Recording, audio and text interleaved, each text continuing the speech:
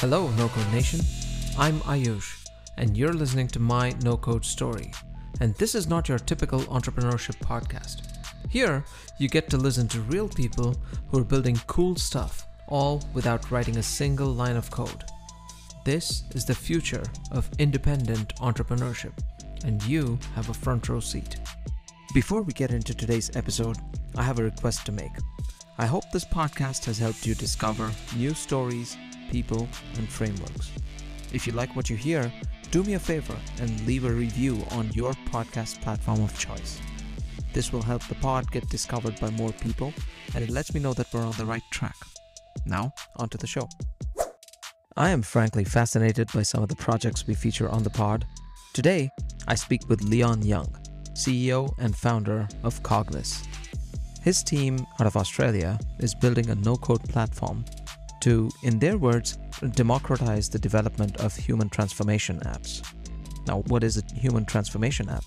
These are apps that help people quit smoking, get fit, lose weight, learn to meditate, manage medications, or even help to address mental health issues like anxiety. We get into so many topics around the neuroscience behind this stuff, how social media affects cognitive ability, creating micro-learning apps with no code, and so much more. Let's get into it. Here's my conversation with Leon. Hi, I'm Leon Young, the founder of Cogniz, and this is my no-code story.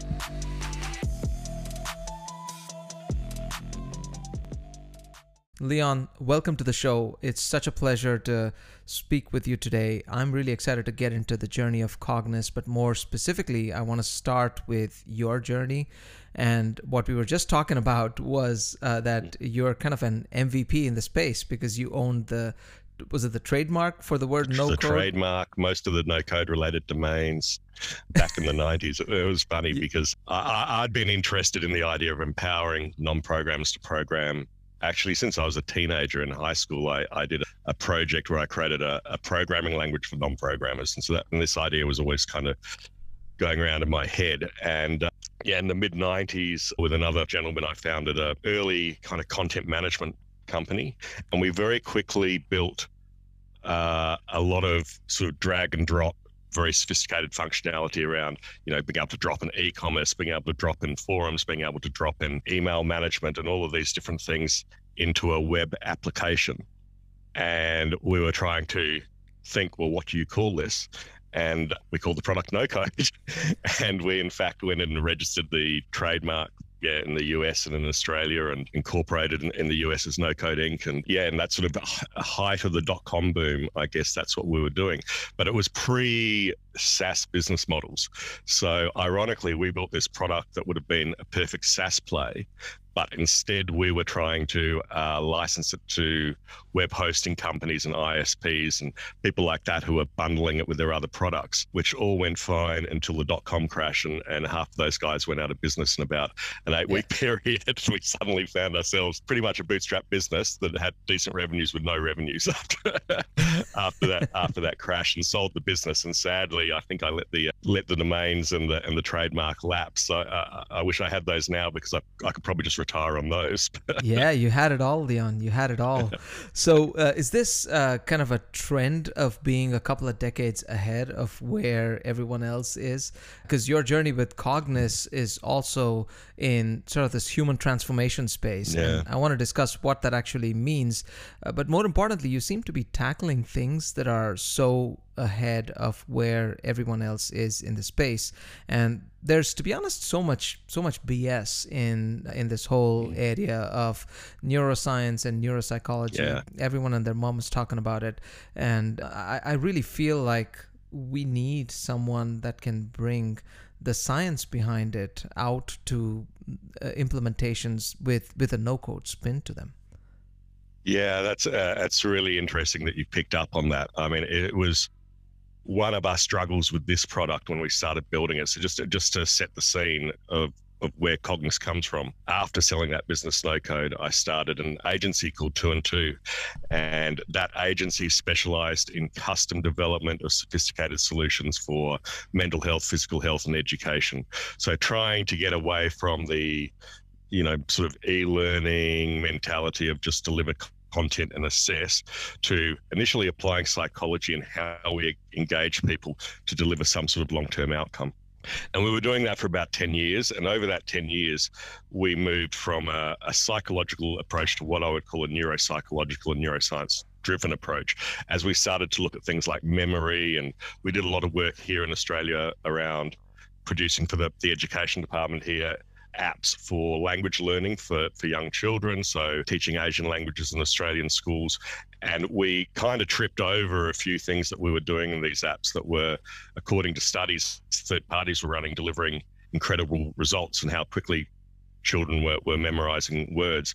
And that was when that was sort of when we made the pivot from this psychological approach to this neuroscience-driven approach, understanding how the brain works, how it wires. Now, we are not neuroscientists, we are not psychologists, but we were very lucky that right from that point, we were working for researchers, working with nutraceutical companies and things like that, and researchers in the university space who were getting us to build apps around understanding cognitive performance and what affects it.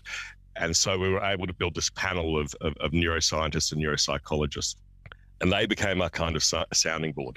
So what we set out to do when we started to create Cognos about 5 years ago was think about how can we take everything that we've learned, all the things that we know we would want our customers to apply, but perhaps they're not applying yet, the technical stack, the design process, everything, and put it into a product. And this was important to us because we used to have a lot of people knocking on the door wanting to do great things, but they couldn't afford us as an agency. It was just too expensive to do these things on a custom basis. So that was really what started this journey of building the product. And luckily, quite early on, really just through our word of mouth, we started to pick up more and more researcher customers. So although Cognos is used for all kinds of behavior change, education, and health apps, probably about 70% are either led by a researcher or involve a researcher. And so that's been a great opportunity for us, because I think, Ayush, you touched on something really important in that neurobabble is everywhere. My social media stream is full of ads, obviously because it's an interest of mine, with products with pictures of brains and neuroscience words around them, and you don't have to scratch very far to see that there's often very little underneath it. And I see a lot of people trying to build their own apps in this sort of space, often without a real and deep understanding of how to apply these things. You know, in psychology, they talk about Dunning-Kruger effect, this idea that people who know just a little bit often think that they're experts. And it's only as you learn more and more, you realize how much you don't know. So I see a lot of people who are at the start of that journey. We're a lot further down the track. We know a bit. We know there's a lot we don't know, but we get to work with the people who are researching this stuff. And maybe just for your audience now, just to describe what it is that Cognos is about. We've come up with this name, human transformation. And again, just like naming No Code all those years ago, it was a case of there wasn't really a word to describe what we were doing. It wasn't e-learning. It wasn't the traditional things that people were doing through digital channels. And the way that I describe it now that is quite simple is that if you go into the App Store, last year there were 325,000 apps published in the Apple App Store. 25% of those fell into the area of health, learning, and lifestyle. Now, if you look at that 25%, the majority don't go anywhere. And there's a few that are really successful. And some of those successful things, you might think of Duolingo for language learning, Peak for brain training, something like Noom in weight loss. You know, there's a number of very successful fitness apps. If you analyze what they do and why they're successful when so many others aren't, it's that they apply the neuropsychology correctly in their user experience design. They know how to get you to do something you're interested in, but you're probably not sufficiently motivated to do on your own, and to get you to do those things in an optimum way and reflect your journey back to you so you're engaged in that process and you become a loyal user of their product and you improve your life in some way. So it's those things that we've basically bundled into this no-code product. So let's kind of qualify that a little bit more, though. So as you describe human transformation, I think the first parallel that I draw is to a health and wellness app. Yeah. But in reality, what you're enabling is something much beyond that, because you could apply this construct of getting people to follow a breadcrumb, if you will, of their own making to a wide aspect of learning type applications where, we talked about learning management. So LMS solutions, learning management, which is something that a lot of enterprise organizations invest, hundreds of thousands of dollars into, creating content. I was just talking to a founder earlier who's starting this startup, and they find that their pace of development is greater than the pace of people's adoption of that technology. So it's increasingly more important for customers, regardless of their industry, to get their end users to adopt products faster. And there's a learning impact to this. In fact, I want to read something that I found on your website in terms of where exactly these solutions might apply. And I want to call out two things in particular. The first bullet that caught my attention was one where you were talking about its extrinsic motivation versus intrinsic motivation, and the ability for intrinsic motivation to be infinitely more powerful. Talk about that a little bit in terms of how does Cogniz actually help application developers tap into the intrinsic motivation of their end users? Yeah, it's an interesting thing. So that extrinsic versus intrinsic. You can imagine a lot of people come to developing apps in these areas, and the first thing they think about is the extrinsic motivators, gamification typically, and that's really powerful. And we have all of those tools, sort of off-the-shelf gamification tools in the product. But we know, as effective as that is, if you can drive intrinsic motivation, it's so much deeper. Now, to be honest, there's only so much we can do in the product. And really what we're trying to do in the platform is to allow the app creator, the subject matter expert, to really concentrate on their expertise, which is that subject, and then giving them all of those tools to think about how they're engaging people. And often the intrinsic motivation is more about someone actually understanding the journey that they're on. So if you think about some of those, whether it's a health and wellness app or a language learning app, those ones that are really effective, sure, they will usually have the gamification. They'll have the, they would call it in the learning world, the chocolate-coated broccoli, the thing to give you the reward. But they will also be doing more subtle things in terms of reflecting your progress back, making you aware of the progress that you've made, because that is the thing that will really engage you more deeply in the process. So it's not just about getting the nice, badge, but it's about understanding that this thing that I wanted to do in the first place, I'm actually making progress on it. Now, you always have this problem and around kind of motivation versus the ease of doing something. So when someone wants to learn something or wants to make a change, there has to be a certain degree of motivation to get them over that hump, to make them commit that effort. So in a product like this, we try to make the effort as simple as possible by using hyper-personalization to really level content and things like that to get it to the optimum point. But if you've got the caveat I always say to people is, if you've got an audience that just doesn't care and isn't motivated, at that point, there's nothing you can do, right? So it's always this sort of axis of looking at motivation versus the ease of completing the tasks that you want to complete.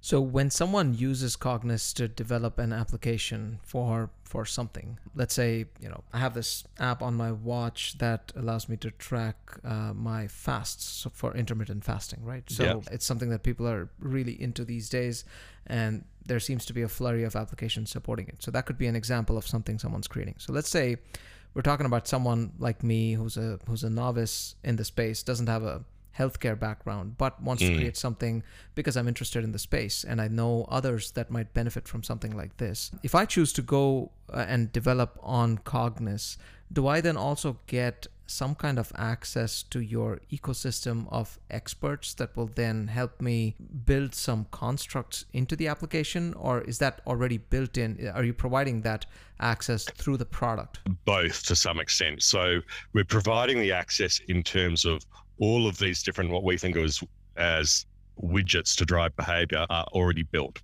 So just to give your audience an understanding of what level we're at the no code journey.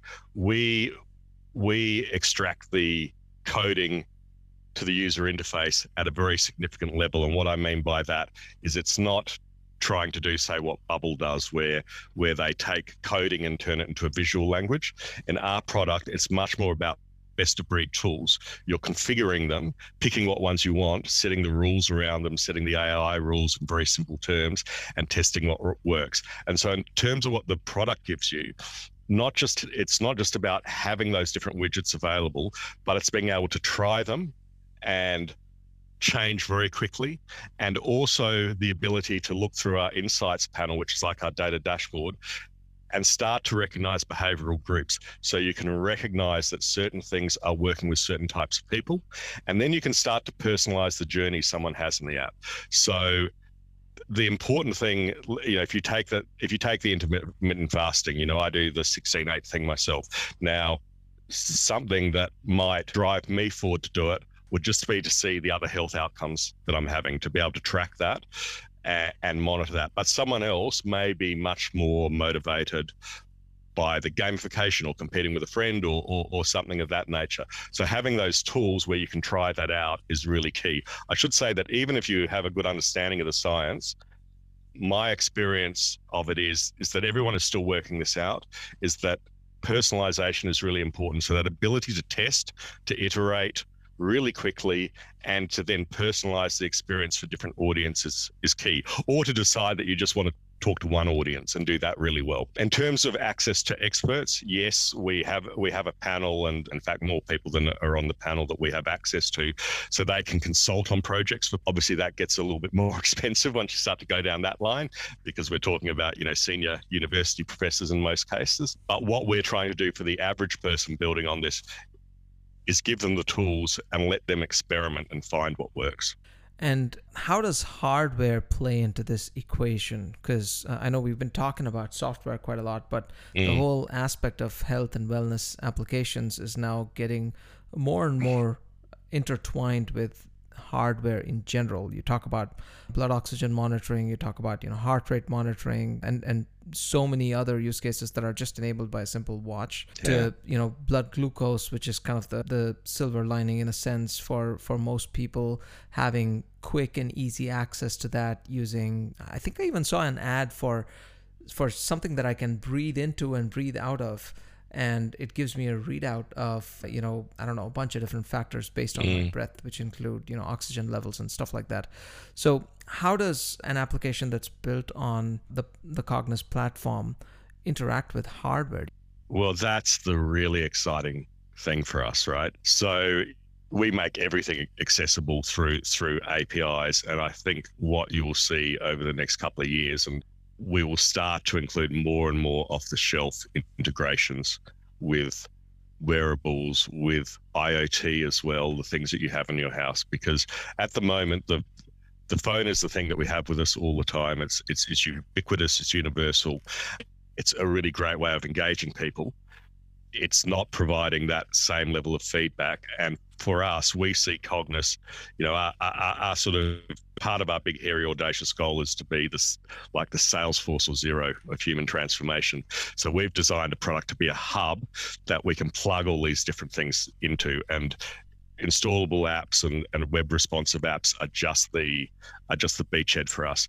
We've started to see people interface IoT devices more and more. We have people building children's apps where they have play-based devices that they use in the room that talk to their Cognos app and that sort of thing. But what you're talking about is what really excites me, and there's some things in the works at the moment with a few different researchers where they're looking at different types of wearables. And you're right, the area is exploding. The more biofeedback you can get, obviously the greater the opportunity to understand the efficacy of what you're doing. And often people building on Cognos are building companion products as well for pharmaceuticals or nutraceuticals or things of this nature. So we've always had this holistic vision that we want people to be not just thinking about solving a problem in a very narrow way, but thinking about all of the other things that they can do with their user to drive that positive outcome. So if you were to think about someone building an app for diabetics, okay, we want to track their medication use. We want to track their lifestyle.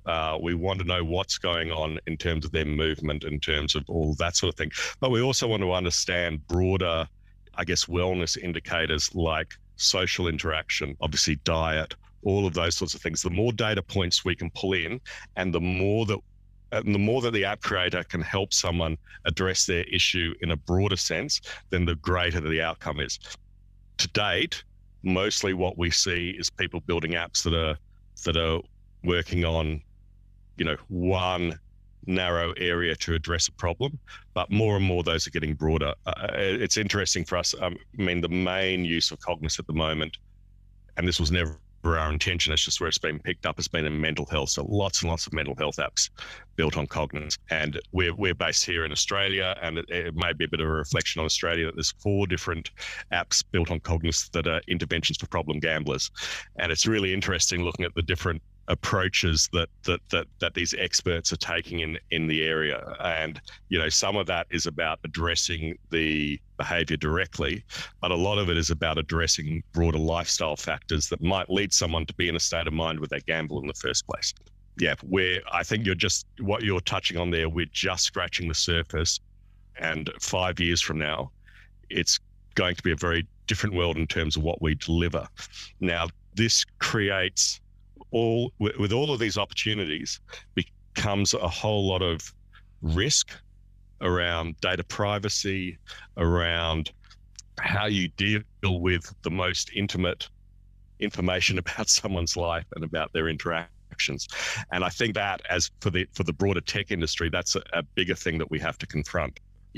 For us, it's very deep in our DNA that our customers have to abide by certain privacy requirements, that everything is absolutely explicit to the end user in terms of how their data is being used. But I think consumers need to really start to think about this with wearables and things like that. What are they connecting it to? Where's that data going? How's it being used? And I think you bring up several good points there. Let's talk about the opportunity for a second, because what you described there, though, tells me that the sky's the limit. My wife, for example, is a speech therapist, right? So she's worked with children that have speech delays, and several of her colleagues work with children to help identify learning disorders early. Right. And one of the ways they do that is by, recording sessions where essentially it amounts to a test for the child, right? But they look at how the child's interacting with various elements, talk to them and see what the responsiveness is. And based on that, they make a recommendation. That whole area is ripe for disruption because it's a very manual process right now, where someone needs to actually physically be present and they need to administer the test. And then from there, they also need to take separate time, in some cases that's not even billable, to document their recommendations and so on. So there's kind of a load in the system that exists on both sides. There's a load on the end user side, where you have this, in some situations, inconvenience of either going to a pre-designated spot or having someone come to your place to evaluate your child. You may then have some load on the therapist side, where they're getting paid for the session and for administering the test, but maybe not for documenting the reports, and that in itself is a manual process. And then we're not even talking about liabilities and stuff like that. So when you get into this, contrast that with a potential solution that could, mail someone a test kit, have strategically positioned video cameras that then allow someone to remotely administer that test using the call it IoT components that are in the test kit, and then use that data to then automate some of the back-end reporting processes and make sure that there's manual intervention at the end stage, just to also have final sign-off. That could really be disruptive. And I'm sure there are so many other industries that could benefit from this kind of disruption. I really think sky's the limit. But your point about data privacy is a really important one. A lot of consumers are getting more aware about how their data is being used. But even for app builders, for example, it's important to think about what are some of the privacy requirements in the country where their users reside, and the fact that those requirements might be completely different in one region versus the next around the world. And the nature of these applications is that they tend to be global. So when you're creating an app, it's important to think about this from an end user perspective and make sure that your application solves for some of these problems. I want to spend some time talking about learning. And in order to talk about learning and some of the neuroscience behind it, it's important to talk about one of the biggest disruptors to learning. And you talk about this on your website. You're talking about the rise of social networks. And you actually talk about the power of social learning. But I want to start with the disruption that social network applications have been causing with the quote unquote infinite scroll. And what are your thoughts about this and the impacts that social is having to learning as a mode? It's really fascinating. Going back to when we kind of made that pivot to thinking about the neuroscience as well as the psychology of learning and behavior change. And part of the reason, I guess, that I was interested in seeing Cognos used in interventions for problem gamblers is that when I was sort of looking around 6-7 years ago at where technology was being really used effectively to manipulate behavior, it was two things. It was the gambling industry. So what goes on with, poker machines or now in a gambling app, that they really understand the neuroscience of how to keep you doing something, in this case, that you don't necessarily want to do. And the other thing that was emerging at that time, that was really at the point where Instagram had kind of flipped from being this photo sharing thing to being this primary social network for young people at that time. And that infinite scroll is a really interesting thing to look at, what is going on in the brain. And it's very much like flow. So probably most of your listeners are broadly aware of the idea of flow or getting in the zone, that lovely thing that we all love when we're working on something difficult and we become hyper concentrated on it, and before you know it, several hours have gone past and you've made tremendous progress. That's a really positive set of wiring in your brain that is being hijacked when you get into these scrolling things. And what's happening with the scrolling is that you're looking for an immediate sort of reward or a dopamine, what they would call an anticipatory dopamine reward. So you're looking for that next great thing, which you never quite find. But you find something that's close to it, and that's very much the same as what they do with digital gambling, where you're playing the poker machine. They'll keep giving you small rewards because that thing keeps you focused and playing on until you get the big reward. And really that's what social media is doing. That's what TikTok's doing. You're sitting there waiting for the big payoff that never quite comes, and you chew up all of these hours. Now, that's really interesting, firstly, in a sort of proof point about how the brain works with this type of interaction, perhaps in a negative way. But then the interesting thing is, well, how is the brain being rewired by that? When you think about children and learning, what is happening to their attention span? And this is, for me, an area of personal deep interest. I didn't know until I started working with in this area and working with lots of neuroscientists that I'm ADHD. Chronically ADHD, actually, when I go into the official DSM test, and I can see now that I have been my whole life, and I've been lucky in that I've found ways to actually leverage that and use that rather than that being, a huge hurdle for me. But you can see what these things are doing, actually driving ADHD-like behavior and inability to concentrate, that kind of jumping around. And so I find that quite disturbing, as the idea of kids having huge amounts of time involved in this. So I think those very basic things that we talk about so much, just limiting screen time, limiting the amount of time doing these things, is key. Thinking about how to use those things in a positive way in the learning experience is really important. And where it's going to affect education, I think, is our brains are plastic, and you have to accept that your audience, that the class, isn't the same as our generation was when we were young, right? So the modes of learning have to reflect that. And we've known for a long time that, for instance, 7 minutes is the kind of the optimum time that you want to teach a child something. Much more than that, and they're starting to lose interest. So there's been a movement for a long time to try and package things up into smaller bits. But there's this sort of trade-off, I think, for educators and thinking about how they live where the learner is and do those things in that more packaged, concentrated way. But at the same time, you don't want to drive a child to being even more like that, you want to also give them exercises and things that help them with long-term concentration, that help them learn how to complete tasks and things of that nature. So I think that's a phenomenal segue into something that has been on my radar, which is micro learning. I want to see what your take is on this. And you kind of alluded to the fact that things are starting to get packaged into smaller and smaller bite-sized chunks.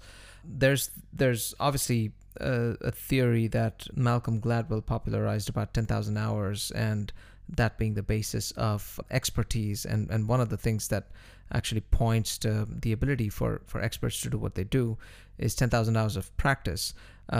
If you apply that to the learning realm, there are various techniques that have become more popular these days. Spaced repetition is one of them. There are these, I think it was the app was called Anki Droid or something like that when it came out. But it's been around since like the early 2010s, where it's an app that allows you to record things and then brings them up at regular intervals of time to help you learn. There's obviously the Feynman technique of learning by teaching, as if you would a 5-year-old or something like that. And then there's another technique called the sleep sandwich that talks about the impact of sleep to learning cycles, where you basically pack sleep between two different pockets of learning. And apparently that allows you to be more efficient with both those pockets of learning. One is the anticipation of the sleep, and the second one is the benefits derived from that small amount of sleep that you get in between. What types of applications do you see microlearning having in the future? And how can someone leverage neuroscience to create an application that helps people not only learn better, but also in smaller chunks? Yeah, there's a whole lot of things to unpack in what you just said. To directly answer your question, I think just by nature of modern lifestyles, how we're learning on mobile devices and things of that nature, creators of learning solutions have to think more and more in terms of how they chunk these things down. Now, how that applies to the neuroscience of learning is a little bit more complex. So when you talk about things like the role of sleep, where we know that is absolutely critical, we don't know, or the neuroscientists will tell you they don't know exactly how and how that works. There's a lot of theories about it. There's not a lot of concrete evidence. There's this understanding that our brain prunes at night, so we delete a lot of memories at night. There's this whole issue that then when we remember something, we construct all the bits in between that aren't in our brain anymore, which is why you and I might talk about this conversation in a year's time and remember it quite differently. You've got all of these different things at play. And this comes back to that idea, I think, if you're working on an app or working on a digital solution, that you have to be able to test and iterate, and you have to bring some numerical or scientific discipline to what you're doing and actually look at the data and look at what's driving the outcome, because there are all these different techniques and we facilitate a lot of those techniques. You talked about spaced repetition. I mean, the interesting thing is spaced repetition has been around since the 1930s. It was a psychologist who just observed, didn't understand what was going on in the brain, but just observed this thing that if you memorize something and then leave a little bit of time so that you start to forget it, and then you go back and revise it, that you get this greater outcome. Now we understand what's actually going on there, which is that it's about neuroplasticity, and it's about the fact that your brain needs to work hard to know that something is important and to put a thick neural pathway in. So basically what happens is, if you memorize something from a book tonight to do an exam tomorrow, you'll end up with a whole lot of thin neural pathways and you'll get through the exam tomorrow. You'll remember those things. 3 months from now, you won't remember those things, and they're actually deleted from your brain mostly, unless you revise them at the optimum time. And that's why you have to wait for a little forgetting to occur so that your brain works hard when you revise it. That's why sleep is really important too, because of the role of memory in there. I'm going to address one other thing though, because you touched on one of my pet myths around the way that Malcolm Gladwell has described that 10,000 hour effect. So you may have heard this before. The research that he's referring to was looking at young violinists, and it was looking at them at, I think, 17 or 18 years of age, something like that. And it found the ones who are really good, who went on to have a career as violinists, had 10,000 hours of experience on average at the age of 18. Now, if you looked at those same kids at 15, They would have had 6,000 hours. If you looked at them at 20, it would have been 13,000 hours or something like that. So the 10,000 hours is not the important thing. Important thing is the dedication and the time and the continuation of that. So I just always have to raise that, because I find that often people think there's something magical that happens at 10,000 hours. And it's more just that people who reach 10,000 hours have put in the hard work and will continue to put in the hard work, basically. Yep, absolutely. I think one of the things that I was reading about recently was how a recent study, I think might be a 2019 study, debunked the 10,000 hour rule, saying that just 10,000 hours of practice alone is not sufficient and is not a good predictor of someone's ability to perform at an expert level. But what it did find is, going the other way, most experts, just by a function of how they practice and how much they practice, tend to have 10,000 hours of practice. And I don't think they found that 10,000 was the right number. They found that they were talking about a significantly large number. And I'll be sure to find a link to that study and include it in the show notes here. I would like to see that. That would be interesting. Also, obviously, with things like that, it's a lot about the quality of studies. So when you come from the other direction, like that original study, where they're looking at people who achieve a certain level of expertise, they have a certain number of hours. It doesn't take into account all of the people who have that number of hours and don't achieve that expertise. You know, my passion in my spare time is playing guitar, and at 52 years old, I'm sure I've done more than 10,000 hours, but you don't want to listen to me playing guitar. I'm still not very good at it. Good point. So let's talk a little bit about fundraising and the Cognos journey so far. So I know last year you ran a crowdsourced funding campaign that was really successful. Talk to me about your experience of generating funds through crowdsourcing versus what you might have done going down the traditional route. And is the traditional route of venture-backed funding still something that you're looking to pursue going forward? Yeah, so yes, it is. And the reason that we haven't pursued it was interesting. I actually heard one of your other podcasts with another bootstrap where you touched on this issue that, so we are bootstrapped basically until the end of last year. We went out and did this CSF round in Australia. We were in a very unique position. Having had a services business in this area, we were able to win customers before we'd even really built the product. And we were able to build the product by working with real life customers and getting paid to build the features that they needed. And so that gave us a way to achieve a certain amount of market fit and create a deep, complex product that we never would have been able to create through the traditional sort of angel to VC path. If we'd had to go out and raise a very small amount of money and build an MVP and then monetize it and then go and do a late seed and a Series A, you just couldn't build a product like Cognos, because it takes years and years and years of research and development. So we were lucky that we had that other model. Now, pursuing that other model, and I think this is what you touched on in another podcast, it puts you in a difficult box as far as venture capitalists are concerned. They're always concerned that a bootstrap company doesn't have the right kind of DNA to grow fast. Whereas from my position, it's about, we've been able to take the time to get the product right, to know that it works, to know that people, you know, who see the product just buy it without any sales process. And we've only been ready to think about scaling in the last year. And even with that, we've gone and done a CSF round mainly to fund building some of the other tools that we need to scale. So for instance, we're building the Cognos Academy, which is not just an academy on how to use Cognos, but it's an academy on all the things we've been talking about today on human transformation and how to apply those things and make all of that scalable. So we're at this sort of mid stage of putting those things around our product that make it scalable. And we will go out and raise a much larger sum of money later this year or early next year, and probably through more traditional means.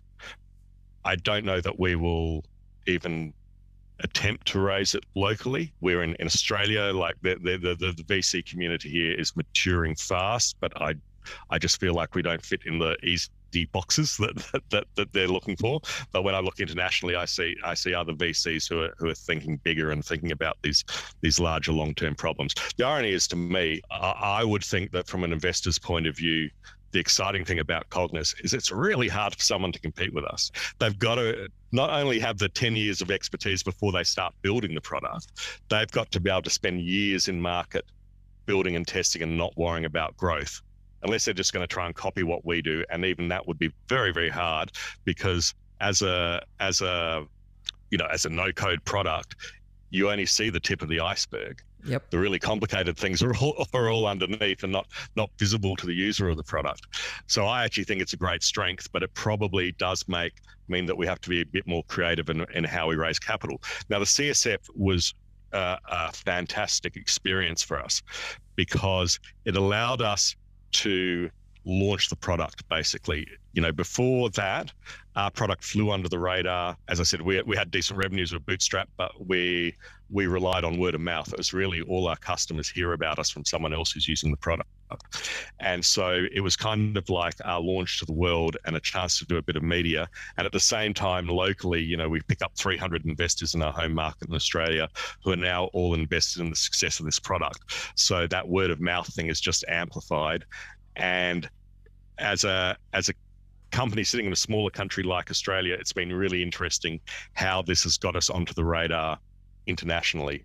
So I'm taking meetings every week with major investors and things like that globally. We're being invited onto lots of podcasts and things like that, whereas probably 7-8 months ago, no one knew who we were, even though we've been around for 5 years. So that part of it has been really exciting and successful to us. And I would suggest to anyone who wants to run a small capital raising in a closed, defined amount of time and get a whole lot of other benefits out of it, to seriously think about CSF. I would also say, though, to an entrepreneur thinking about CSF, do your due diligence first and work out how to set up your company in a way that it doesn't create problems for you down the road, which we were very careful about in terms of, not being held up by minor shareholders and things like that would put off big investors later. But overall, thoroughly recommended as a process. That's great to hear. And it's also really heartening to see the growth trajectory that your company's on, and the fact that you're looking to grow even more, potentially with a traditional venture-backed route in the future. I had so much fun talking to you, Leon. I got to be honest, this is the first human transformation or health and wellness-oriented no-code application that I've discussed on the podcast. And I think we got into so many topics that are probably new to the audience, but also hopefully sparked a lot of ideas for how they could leverage some of the neuroscience and other constructs that are available, while at the same time applying a no-code angle to it, creating something of value. Before we end, why don't you give our audience a handoff to where they can learn more about Cognos, and if they were to follow you for updates, what's the best channel? Yeah, just follow Cognos' Twitter account at CognosHQ. And if you're at all interested, come to the Cognos site, sign up for a free trial. We'll introduce a customer success person, and you can have a play with the product. We're always interested in people's feedback and experience looking at the product too. So, with the community that I suspect you've got listening to this, that would be really interesting to get that feedback. I'd also say, hopefully there are other people in the no-code community. We're really interested in building up those relationships, because as you touched on earlier, that ecosystem is going to be key in this area. So we're really interested in how we can partner with other people in the no-code sphere in terms of interfacing with what they're doing and things of that nature. Sounds great. Thanks once again for taking the time, Leon. It was such a pleasure having you on. And thank you very much. It was very enjoyable.